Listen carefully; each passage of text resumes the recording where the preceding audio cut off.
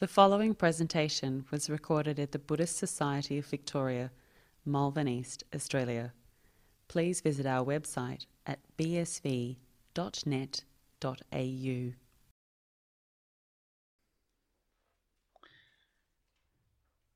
Okay, so let us continue on the First Noble Truth. And we have just looked at death and why death is dukkha and suffering. And so let's move on to the next elements here.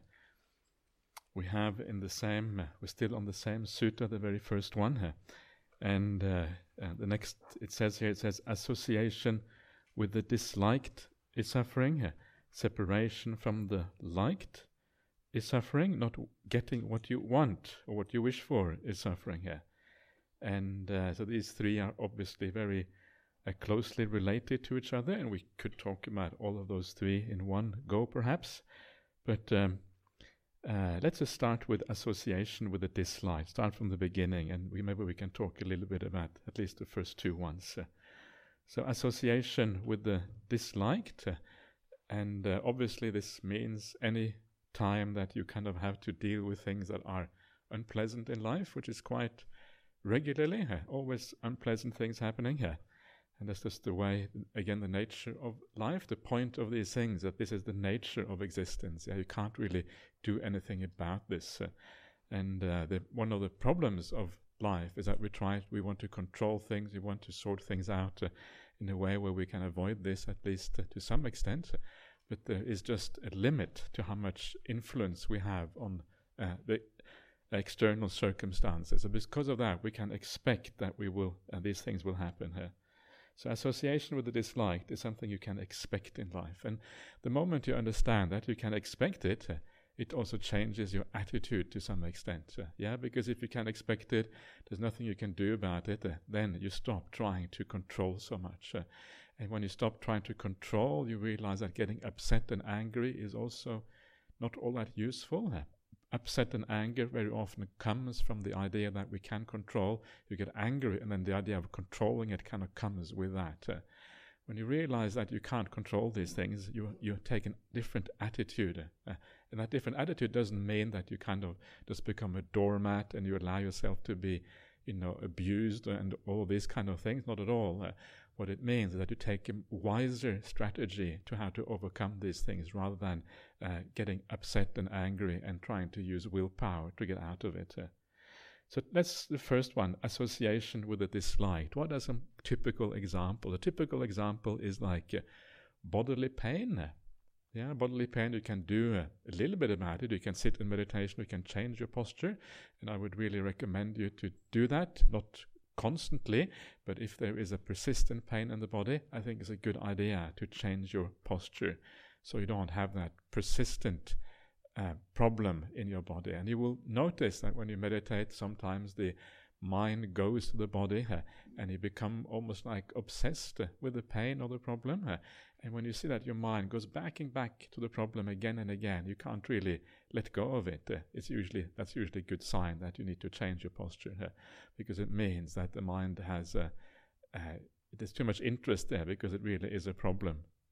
In a deep sense. So then you change your posture, overcome it for a while, and then you see what happens next. So bodily pain is one of these things that we can never really overcome fully. In fact, the body tends to be a little bit irritating a lot of the time. And this is one of the reasons why deep meditation is so pleasant. Big part of that is actually getting rid of the body for a while. Because the body is heavy, it is kind of, has all these things associated with it. It's very hard to kind of go a whole day without having some pains and problems in the body. Every time you move, you move almost constantly, it's because the body is not entirely comfortable, not entirely at ease. So you move because of that. So that is very common. You scratch a little bit, then straight away because there's some discomfort going on there. So, and once you get that the body will never be entirely comfortable, it means that your attitude to the body starts to change. You, instead of trying to be comfortable, you are more accepting of pains and problems in the body. And once you become more accepting of it, it means that you are able to let go of that negative reaction that is so common to these things. Something is wrong with me, doctor, I have a pain. Actually, nothing is wrong with you because you have a pain. Something is right with you because you have a pain. You can expect that, and then you don't become so negative. And this is very important when it comes to things like chronic pain. These are some of the most debilitating and difficult things to deal with. But in the end, really what you have to do is just you have to somehow learn gradually over time. And it's difficult. And it's easy for someone to say who doesn't have any chronic pains, easy to tell other people what to do.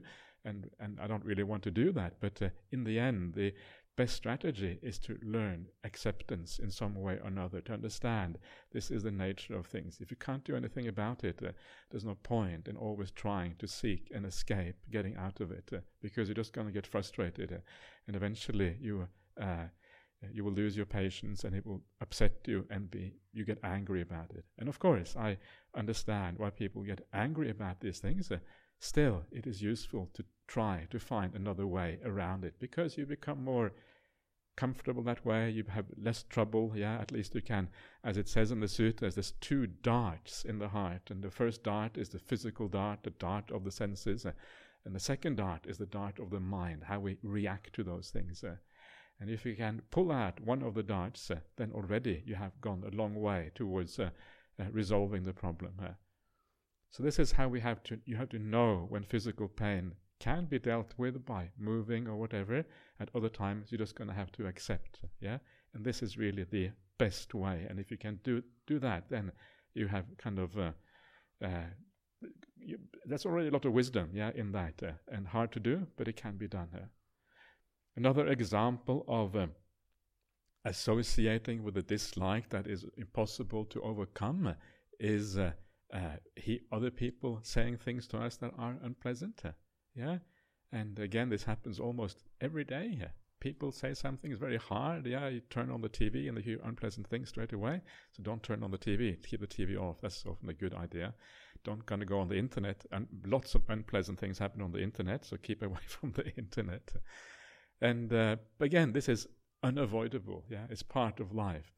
Why? Because people's conditioning is such that they will say unpleasant things. And again, once you get that, once you understand that this unpleasantness in the world is unavoidable, you start reacting to it in a different way. Instead of getting angry and upset or negative when someone says something they shouldn't be saying, instead you think, oh yeah, this is the nature of the world. People are like this. And getting upset about it is not really going to solve the issue. In fact, very often getting upset is going to make it worse.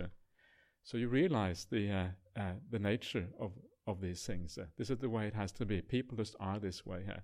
And very often, if you get upset with somebody because they get upset with you, then very often it may make things worse. If you are really cool, if someone else said something bad, very often it kind of they start to think about what they're saying, because it's almost as if you become upset in return, then it kind of legitimizes their anger or whatever it is that they have.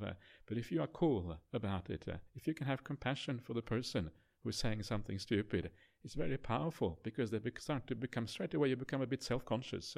You think, wait a minute, what am I doing here? You start to, it's almost like you know that old saying that you become like a mirror to the other person. That's often what happens. And then they can actually start to understand what is going on. So very often being cool about things, or even having compassion for someone who is silly in this way, can be very powerful in these situations. It's natural to get angry, because we feel that it is personal. But remember, it is never personal. It's always the conditioning of the other person. That is the problem. It's natural to get angry, but remember, it's not personal. It's got nothing to do with you. It's got all to do with the other person. And once you get that, it's got to do with the other person, then you can have compassion, because they are creating, again, suffering for themselves. Anyone who says stupid things and who is silly always creates suffering for themselves in the long run. And then you can have compassion, because nobody really wants to do that. So this is how you use this kind of reflection to understand the nature of things, and that anger usually is not a very useful reply or a useful kind of response to other people's silliness and stupid speech. It doesn't mean that you should get angry with yourself for getting angry. Yeah. Please don't do that. That's the kind of never-ending cycle. We get angry with yourself for getting angry, and then you get angry for getting angry about getting angry, and on ad infinitum. It carries on like that. There's no end to that. So please don't do that either. Have compassion for yourself as well. It is natural in the human realm to get a bit upset sometimes when other people treat us in unfair ways. Yeah, that's okay. You have compassion for yourself. You have compassion for the other person, and in this way, you have a more gentle and soft approach to the world, and it's it's so useful, in a society when there is so many things, so much kind of bad speech going on everywhere. It's very nice to have a few people who can go against that current and stream of bad speech. If you can be kind on the internet, wow, you've done something that's really, really hard to do, and very rare in this world. So if you're able to do that, it's wonderful. And you can become a light, a beacon of light and hope to the world in difficult times. And there are many things like this. Bodily pain and speech are two of the areas of association with the dislike that is very common. And you could, of course, expand that out almost indefinitely. Like it means any kind of separation or anything that happens, any kind of negative thing that happens could really be included in that. But this is kind of the way to reflect on these things. It is unavoidable, and then you can become a bit more cool about things once you get that. And separation from the liked, it's a very similar, it's just like kind of the opposite, the reverse in a sense situation, separation from the liked, which this particular reflection is exemplified in the suttas. When the Buddha, there's a suttas where the Buddha talks about certain reflections that we should be doing all the time. And one of those reflections that he talks about is the reflection of I must be separated from everything that is dear and pleasing to me. I must be separated from everything that is dear and pleasing to me. This is a reflection that should be done regularly according to the Buddha. What are the five reflections in this particular sutta is, first of all, illness. Illness is kind of is my nature to become ill? Is my nature to become old? Is my nature to die? Then I must be separated from everything dear and pleasing to me. And the last one is kamma, that I'm the heir of my kamma. These are 5 of these kind of fundamental reflections that are very useful for anyone in this world, whether as a layperson or as a monastic.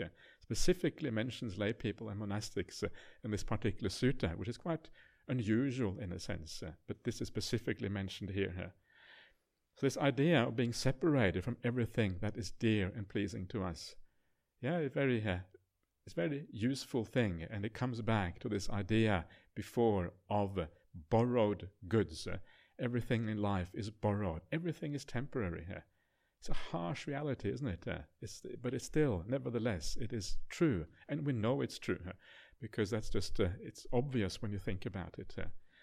And this idea means things like, before we talked about the death contemplation, and that is when we die, but this kind of contemplation is more like when other people die, when we lose people in our life. This would be separated from everything that is dear and pleasing to us, or anything we own in life, or all of these things, or status, or whatever it is. All of these things are part and parcel of this, and very kind of, again, very useful reflection to keep in mind, because it is just so obviously true that this must be the case. So don't underestimate these reflections. If they are there in the sutta specifically mentioned by the Buddha, they must be important. And it kind of again changes your attitude. You look at things in a different way. The world becomes different. Your values become different. You seek happiness in a new way. You try to get rid of suffering in a new way by thinking about the world in this way. So it's very, very powerful in this sense. And then we have the last one, not getting what you wish for is suffering. And again, this is just a reality.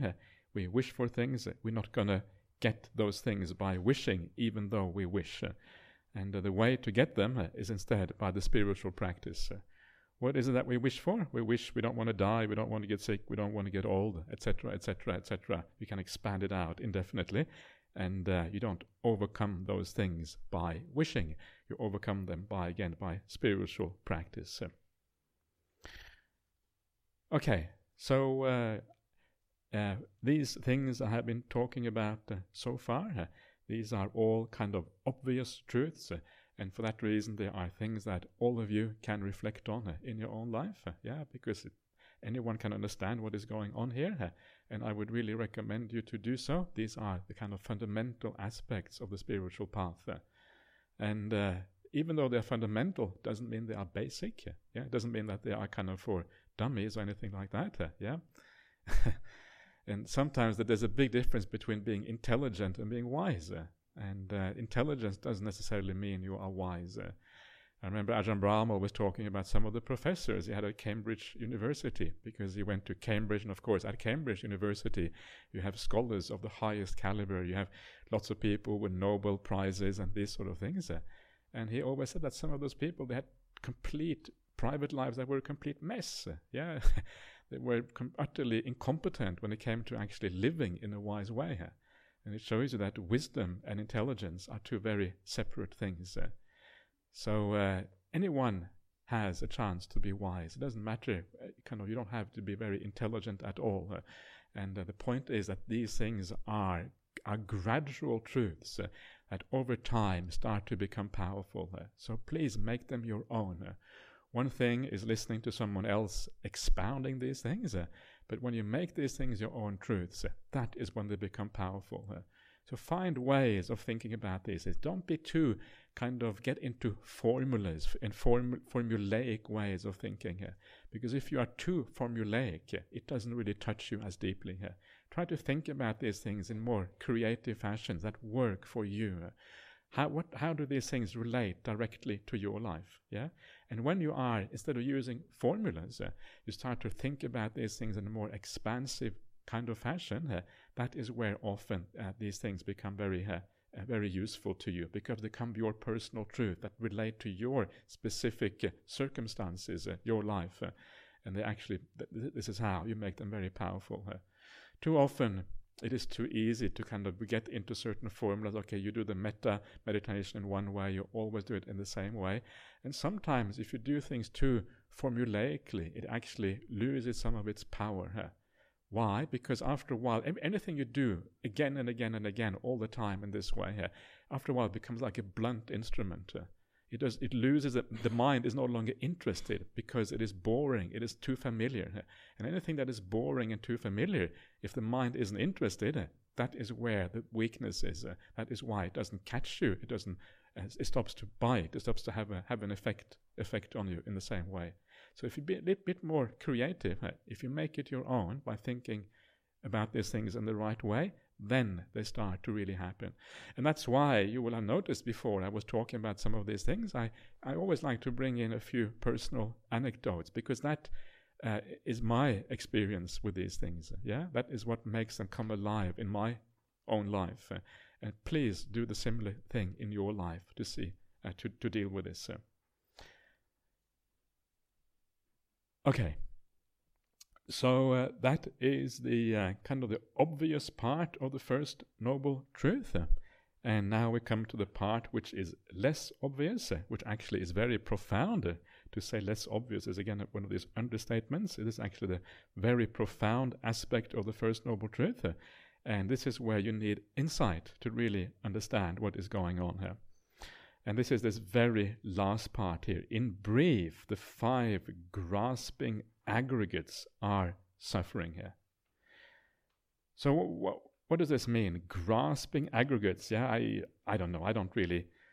I think that translation, to my mind, is not perhaps not ideal. If you are been a Buddhist for a long time and you know what is meant by aggregates, then you it sort of works. But if you are new to Buddhism, well, the 5 grasping aggregates must be a bit of a super duper obscure, to say the least. aggregates that grasp? What is it? Aggregate, grasp? Oh, this is really weird. Well, aggregate often these days means like gravel or something like that. Yeah, something you mix into your concrete. The grasping gravel. Okay. This is so. What this means, aggregate here, the Pali word is kanda, and kanda is like an aspect of your personality, an aspect of your person. And so what the Buddha does, he defines, or he looks at any person, what it means to be an individual or a sentient being, and he divides that being into 5 parts, if you like. Or he looks at it from 5 different perspectives, another way of thinking about it. And the purpose, the reason why the Buddha looks at a sentient being in this way is because this is like the ground for insight. This is the area where we want to try to get insight into our existence as beings. That is why he divides it into this way.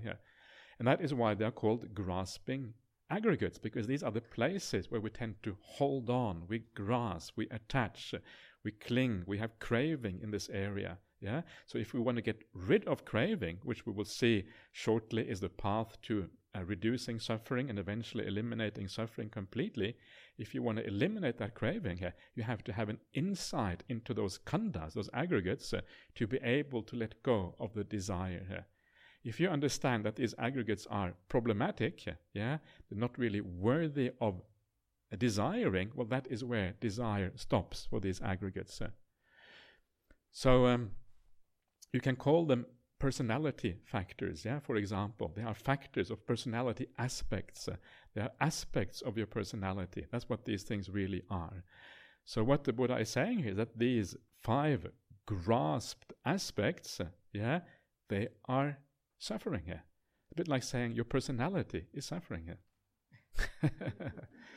That's a bit frightening, isn't it? That's a bit kind of unfortunate,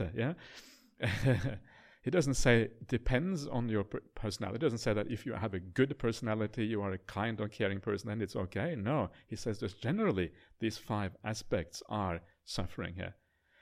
So this is very profound, very hard to understand this because it is a very different way of looking at reality and the world from how we normally look at that reality here. So before I'm going to, first of all, let me say a little bit more about what these things are so that we can actually get an idea of what is going on here. So these 5 aspects of personality, what are they? Well, what they are roughly equivalent to experience. Experience is what is happening now. Whatever you are, whatever is going on in your mind right now, that is experience. You are obviously, there's some kind of experience that each one of us has in this moment, unless you are utterly unconscious.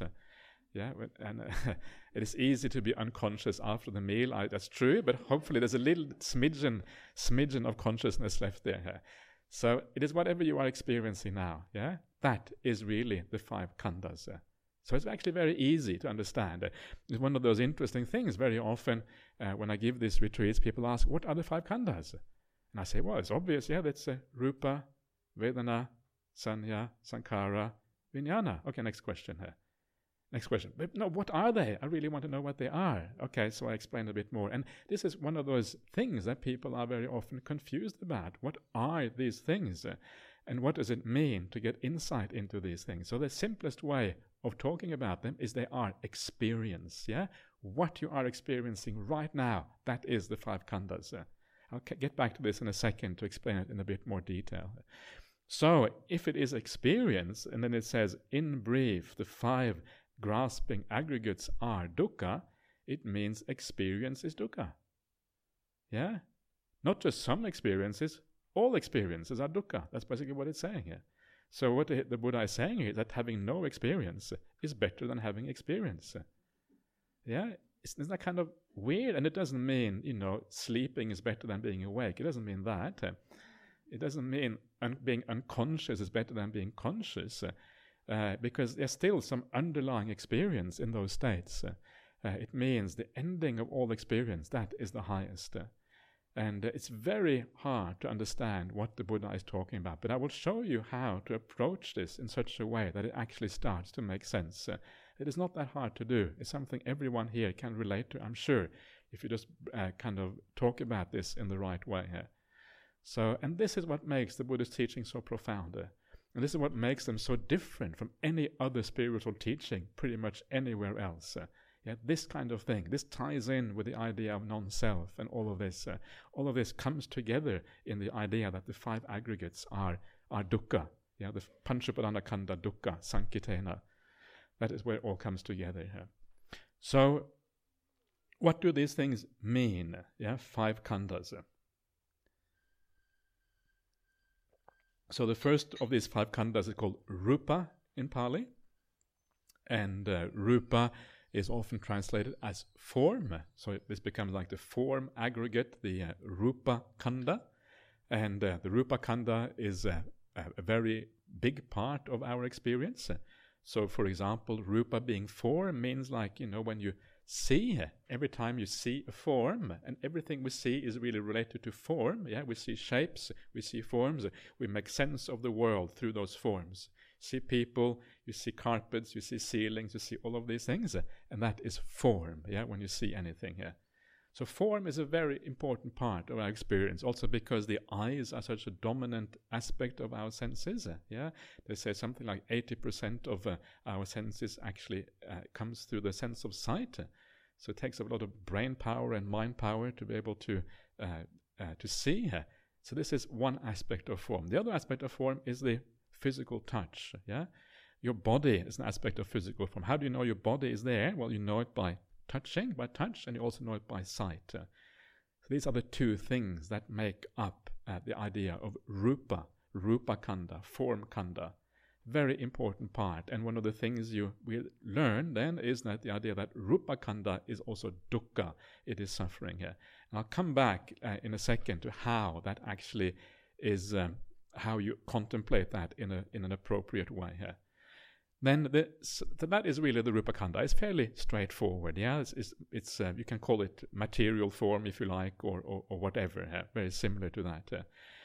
Then there is the Vedana khandha, and the Vedana khandha can be translated as feeling. Primary feeling, something like that. And the Vedana khandha is basically dividing the world up into experiences that are nice, that you like, experiences you don't like, and experiences that are neutral. Every experience can be divided up in this way. It can be classified in this way as either something you like, something you don't like, or something that is neutral. And this is a very important part of our experience. Vedana, in many ways, is kind of the critical part to understand, because Vedana is what gives value to life, what gives value to everything we do. Vedana is what makes us act. Generally speaking, we want to reduce the dukkha Vedana, the painful experiences, and we want to increase the happy experiences. And the neutral experiences we don't really care about until you get into very, very deep meditation, and then you start caring about the neutral experiences, because eventually they are superior even to the happy experiences. So this is what drives our life. Our life is based on feeling. If we didn't have any feelings, nothing would really have any kind of value. If you see something very beautiful, you go and see a nice sunset or whatever, that sunset would have no meaning unless it gave you a positive feeling. It's the positive feedback which makes it nice. The reason you come here on the retreat, or you want to listen to Buddhist teachings, is because they add something to your life. That addition to your life is a positive feeling. If Buddhism didn't give you that, you wouldn't be here. You'd be somewhere else. If I didn't kind of think this was a good thing to do, I wouldn't be here either. So this must give me some positive feeling as well. And all of these things come together in this way. So this is like the very fundamental thing in any kind of experience. Feeling is absolutely crucial to understand what it means to be human. And everything we do pretty much is based on feelings and how we're always pursuing happiness and trying to get rid of suffering. So absolutely fundamental. If we didn't have any feelings, we wouldn't be doing anything at all. We have no motivation to do anything. All sankharas, all craving, all doing we do comes from this root. So understanding feelings fully in the sutras is often associated with awakening experience. Once you understand feelings fully, you also understand the futility of craving and these kind of things, and that leads to awakening as a consequence. So feeling is a very important element. Then we have sanya, which is the third of these 5 aggregates. And sanya is usually translated as perception. And perception means our ability to make sense of the world. So how do you make sense of the world? Well, you perceive colors. Brown. You perceive all multicolored, whatever it is. So this is one thing, is perception, is actually seeing colors. This is actually the example found in the suttas. But that is the most basic kind of perception. But perception is anything. To make sense of anything, you have to be able to perceive. So you see a certain shape, that's a person. You see, whatever it is, whenever we kind of classify something and we understand what it is, it comes from perception. Yes, looking out into this room, you see the lights, the ceiling, the loudspeakers, the doors, the exit signs, the paper, the water. Okay. When you talk about it, you have to have a drink, otherwise. So we classify things, and sometimes they have had some people who have been blind from birth, and they were given sight, in an operation a long time afterwards, and actually they were not able to make any sense of the world, because that ability to perceive things and pick out shapes had not been developed when they were children, and all they could see was a big blur of colors, and nothing really made any sense to them. This is an ability that we gain, from when we are tiny, and then gradually build it up, and we're able to make sense of the world in this way. But perception is much more than that. That's just the immediate perception. Also the hearing, of course, and all the other 5 senses. But perception is also about how we use our mind. So, for example, when you see a person, you will classify them according to, various ways. For example, typical one will be whether you consider them as a friendly person or not, or maybe you see them as an enemy. Hopefully, you don't have too many enemies. Enemy or neutral people. And so this is also a way of perception. So all these mental ideas that we have, how we classify people, or we create nationalities out of us, or we create status, or whatever we see in the world, whenever we have some kind of mental way of classifying things, that too is perception. So perception is a very vast area. It's a massive area, and we tend to, again, hold on to perceptions. You might say, this morning I didn't really feel myself. If you don't feel yourself when you wake up in the morning, what does that mean? Well, it means that you have a certain perception of who you are as a person. And if that perception is missing when you wake up in the morning, then you don't really feel quite yourself in the morning when you get out of bed or whatever. Everybody has these kind of experiences sometimes. So all of this is the area of perception, a very, very vast field to kind of explore and to look at, if you like. And in many ways, you could say that the rupa kanda, the form kanda, is really part of perception, if you wish. You could say the vedana kanda also is a kind of perception. So these things are very closely related to each other. The reason they are separated out is because these are areas to be looked at independently for the purposes of insight. So perception, then the next aggregate is sankhara kanda. And sankhara in the suttas always refers to the will, intention. It is actually defined as such in the suttas. Very often when you hear about sankhara, very often you get definitions coming from the Abhidhamma. And in the Abhidhamma, sankhara is divided into 24 or 28 different sub-factors. And then that is what often people use as the definition of sankhara. But actually sankhara in the suttas is defined as sanchetana. Sanchetana is intention, Chetana hang kammang vadami. It's kamma is chetana in the suttas. So chetana is what sankhara means in the suttas. Intention. The suttas specifically say intention in regard to the 5 external, the 6 senses, basically. So that is sankhara. Sankhara is a complex word because it is used in different ways. Sankhara also means the result of chetana. So, for example, when we say sabba sankhara dukkha, that is a different meaning. In that case, it means conditioned phenomena, any phenomena in the world, essentially. It's a very different meaning of sankhara. But the basic meaning that you find in the 5 khandhas, that you find in dependent origination, is the will. Yeah, what is that will? Well, that will is every time you do anything, every time you think anything, the will lies behind it. Yeah, whatever drives you in your life, whatever makes you do, whatever makes you think, makes you act, whatever makes you a creative person, whatever it is, that is the chaitana, the will lying behind it. The Buddha says chaitana is the will is dukkha. Yeah, it's kind of, this is really kind of, now it's getting really revolutionary. Chaitana is dukkha. Yeah, the thing that we kind of fetish sometimes, creativity being kind of all of these things. It's nice to be creative, nothing is okay, but ultimately the Buddha says it's dukkha. Better not to be creating anything at all, just to be completely still. Then you actually achieve even higher happiness. But chaitana, the will, is something that we identify with often in a very deep way, and because of that, it is can be hard to let go of, and it's really worthwhile investigating and comparing the peaceful mind to the active mind. So this is the will, yeah, whatever makes you do things in life, the kind of force in the mind that makes you act. And the last one of these 5 khandhas, these 5 aspects of personality, is vijnana. Vijnana means consciousness. Consciousness just simply means the ability to be aware. Yeah, so you have the fact that you are aware right now. Yeah, assuming that you are aware, that is it. But if you are aware right now, then that is vijnana, is consciousness that allows you to be aware. Yeah, the fact that you know anything at all, that is consciousness. And so it is like the basic idea of awareness. It always comes with something else. There's no such thing as just awareness.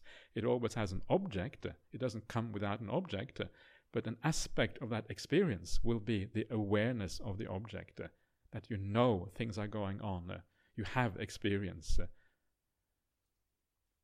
that's the 5 khandhas. Yeah, and we could talk about that in much more detail, especially things like the sanya khandha, and things, because these things are very detailed and very profound. But instead of doing that, what I want to look at now is how can we possibly understand that these things are dukkha? How can we approach this from a practical perspective? And it's not that difficult. Yeah, you'll be surprised how easy it is. Very often people, when you read the sutras, it says that we should contemplate the 5 khandhas.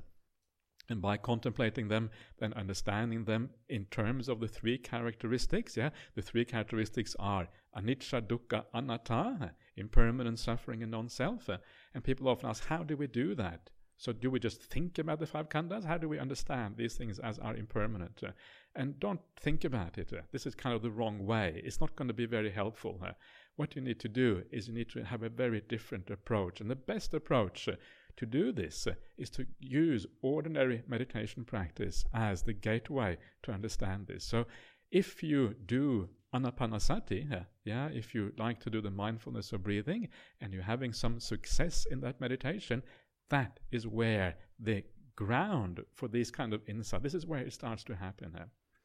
So how does this work? And if you know the Anapanasati Sutta, if you like to read, it's not included this time, but it's the middle length sayings number 118. You can read up on it if you want. And if you go to that sutta, you will see that mindfulness of breathing, according to the Buddha, comes in 16 steps. 4 times 4 is 16, right? I hope I haven't forgotten my basic kind of maths. 4 is 16. So you have like 4 tetrads. Each element has 4, to it. And the idea, if you look at that sequence, the first 12 are really very much related to calming things down, becoming peaceful. And the last 4 are all really about insight and understanding. What is it that you have insight in towards the very end there? There's 4 aspects to that insight. It's called the anicca-nupassana and anicca-nupassi, viraga-nupassi, nirodha-nupassi, and patinissagga-nupassi. And these are all things that relate to the idea of impermanence and unreliability. Anicca is actually impermanence itself. Viraga is fading away. Nirodha is the ending or cessation of things, and Patinissagga is the giving up of things. Yeah, so it's all related to impermanence. So all of this is related to insight. So what is it that you have insight into at that point?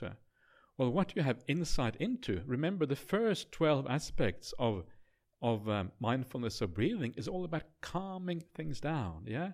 Making yourself as calm as you're possibly able to use in this particular path. So what you have insight to is actually looking back on that process of calming. And when you look back on that process of calming, that is where the insight happens. It happens by understanding that process. So it's very easy. All you have to do is look back on what you have already been doing. And when you do that with the right kind of mindset, you will see that impermanence. And when you see the impermanence, you will also, as part of that, understand dukkha and non-self at the same time. So what happens here? Well, what happens is that when you go through the process of calming down, and there's two aspects to think about when you go through the process of meditation. If meditation works properly, there's two things that are happening here. One thing that's happening, everything is becoming more peaceful. So peace, tranquility, calm. This is one of the chief aspects of knowing that things are calming down. And with that always comes clarity of mind, which is vipassana. So vipassana and samatha always come together. They are basically inseparable. It's a very fundamental point about meditation, which is so important to understand, that there isn't really any distinction between samatha and vipassana. You might think that there is a distinction because you hear about samatha meditation, you hear about vipassana meditation, but not really. These are just different labels, but both of them lead to both samatha and vipassana if they are done in the right way. In fact, the suttas don't have this idea of samatha meditation, vipassana meditation. This is just modern terminology. The suttas have instead samatha and vipassana, but not kind of conjoined with the idea of meditation practice. In the suttas, it's almost always is found as a compound, samatha and vipassana together. So in other words, these are come together as two aspects of the progress of meditation. Those two aspects will always be calm and seeing things clearly. I don't like the translation insight. I prefer seeing things clearly. There are two aspects of the same process of a meditation that actually works. So this is the first thing. Samatha vipassana gets deeper. Especially, it's easy to look at it from the point of view of samatha, which is calm, because it's very easy to know what is meant by calm. We can kind of feel that very, very clearly. The other thing that happens in meditation practice that works is that you feel better. Positive feelings arise. The body starts to disappear. The negative aspects of existence start to gradually diminish. And instead, you start to feel happy, positive feelings, joy, gladness of mind, even profound bliss as you go into very deep states. So these are the two things that show you that you're heading in the right direction. You want to take that path as far as possible to become as peaceful and as blissed out as you possibly can. The deeper that path goes, the easier it is going to be to have insight afterwards.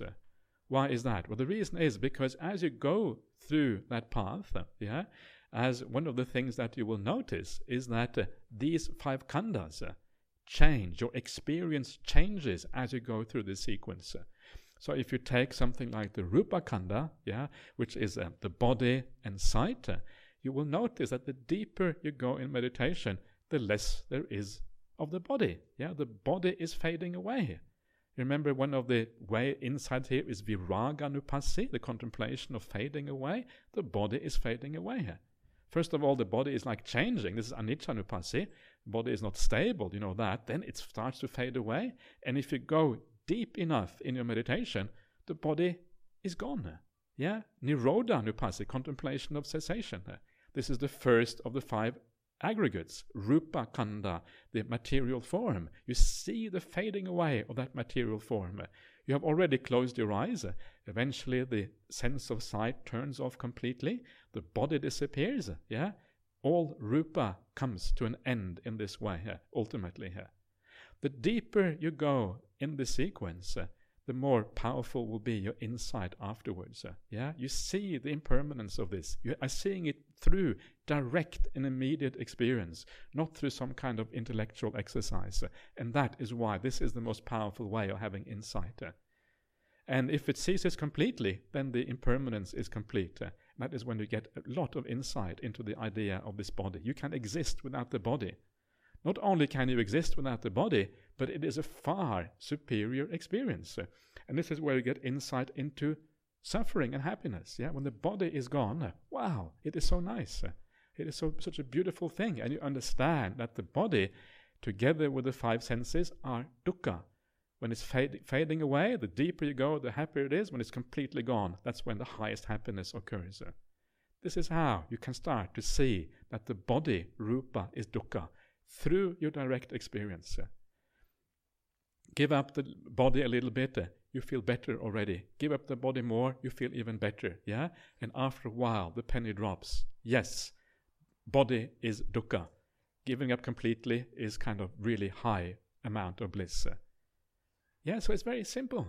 Yeah, insight is not something very profound and hard to do. You don't have to kind of do some kind of strange exercise or whatever.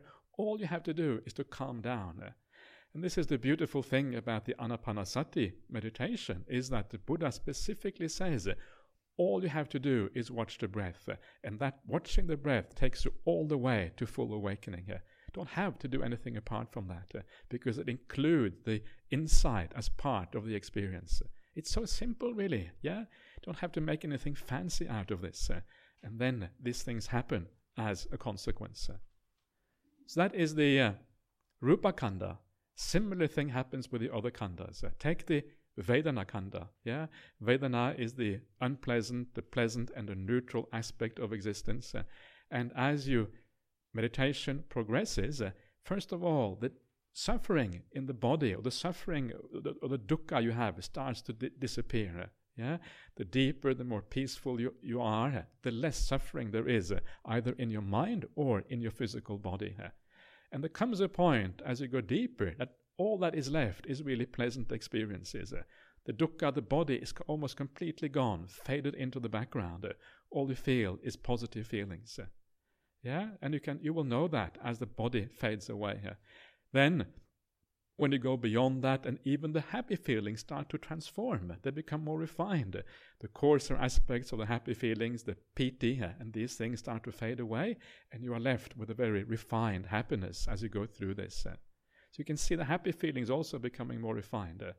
And if you take it deep enough, and this is getting very, very deep now, like, into the jhana realms and even beyond the jhanas, then you will find that even happy feelings eventually ceases, and all you are left with is neutral feeling. And neutral feeling is more happy than happy feeling, according to the Buddhist path. Yeah, it's one of those kind of remarkable things about this path of meditation. But again, you start to get insight into feeling here. Yeah, you start to see how feelings don't have to be there. Painful feeling can be completely gone. Yeah, you start to understand how problematic they are, because you can see the mental state without those things and compare. Yeah, you really understand that pain is a problem. Then you start to see that happy feelings can be classified as well. Some are better than others, and neutral feeling is the highest kind of feeling that we can have. Again, you get insight into feelings through direct experience, by seeing it for yourself. It is almost unmistakable. You cannot avoid almost having these insights.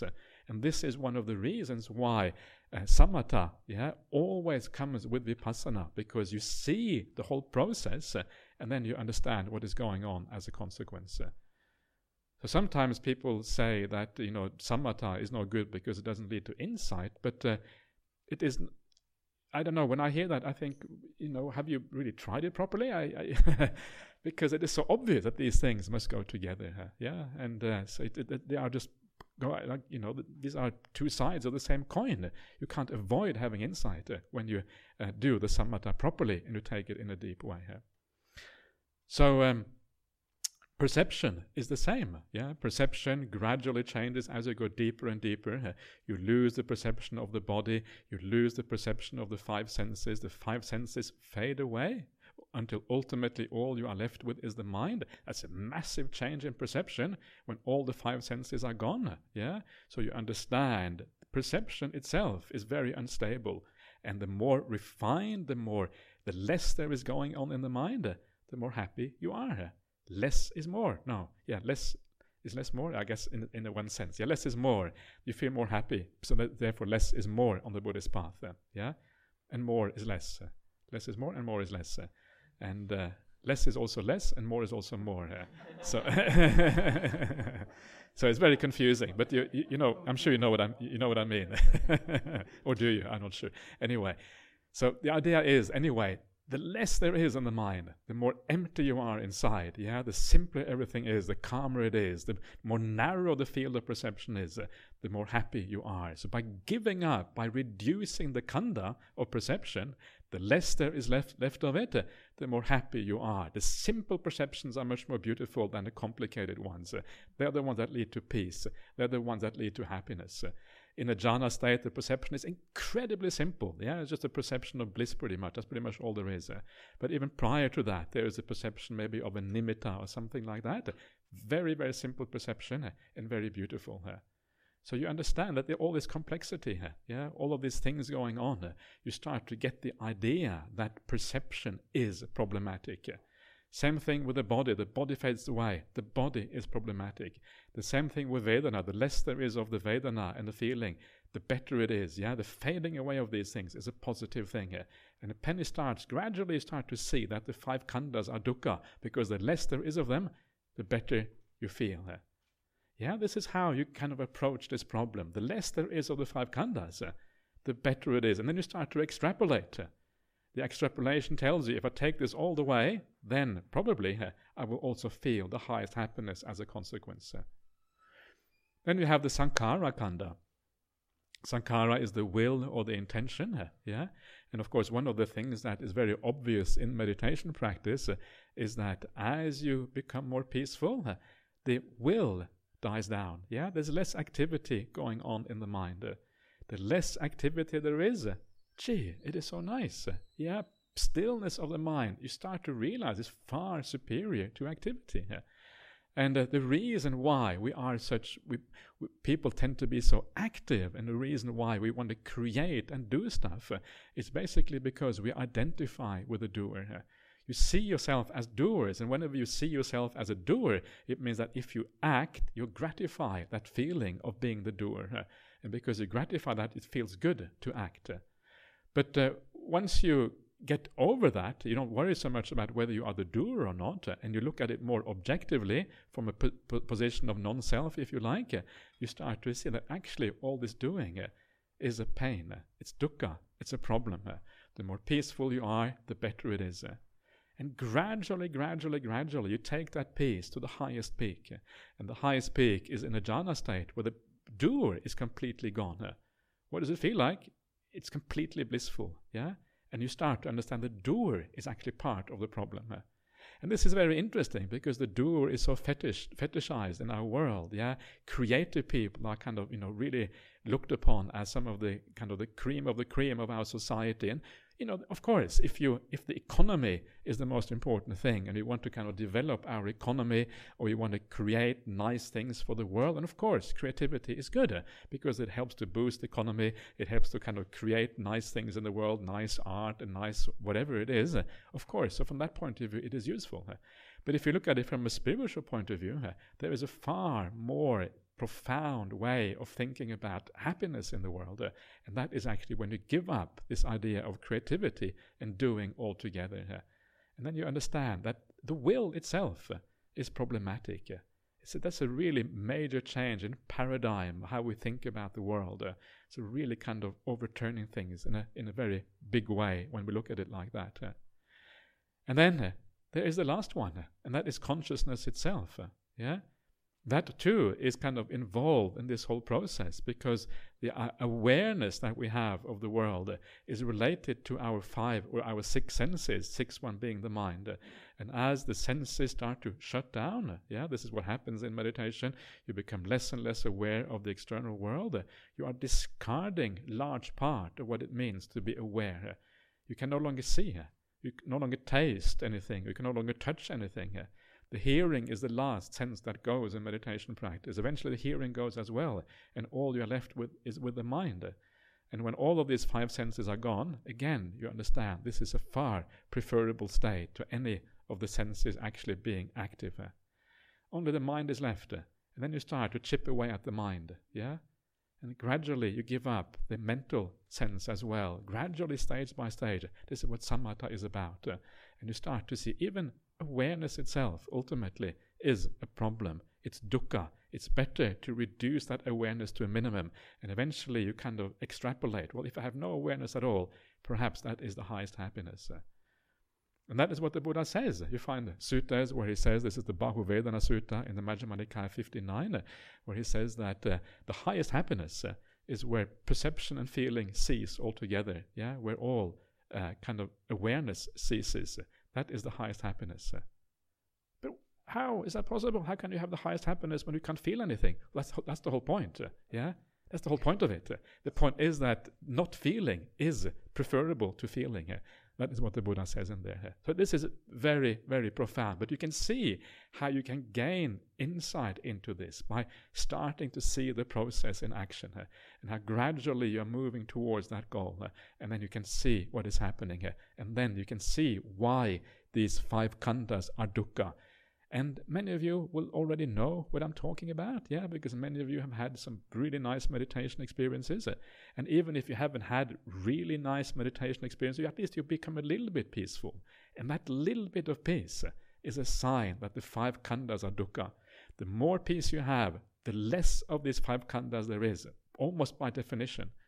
If you don't think, for example, even if your mind just becomes peaceful, you don't think for a second, that is a reduction in the 5 khandhas. Why? Because the thinking mind is full of perceptions and feelings and will and all this kind of stuff. When that is gone, those 5 khandhas have already been eliminated to a fairly substantial degree. Yeah, already you understand the power of what is going on. And this is how you then contemplate these things, and you start to get a handle on the most profound aspect of the Buddhist path, and start to understand why it is that meditation can be so incredibly blissful, and this whole thing is kind of starts to come together for you. So there you are. That is in brief about the 5 khandhas. I'm going to look more at the 5 khandhas tomorrow. I'm going to move on tomorrow morning. I'm at the simile of the lump of foam, which comes up next, and that is, I'm going to look at this in a bit more detail.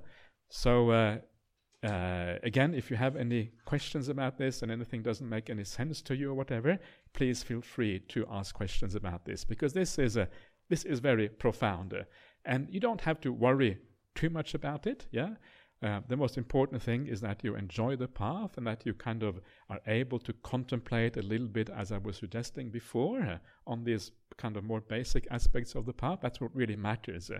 But it's important that I feel that we kind of teach Buddhism complete, yeah, all the aspects are taught so that people understand the profundity of the path.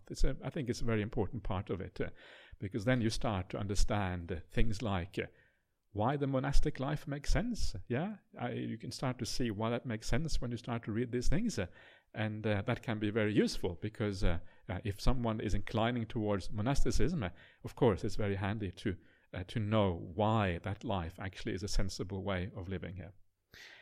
Anyway, that is all for now. So please keep on enjoying yourself, and there will be some more interviews at 4 o'clock.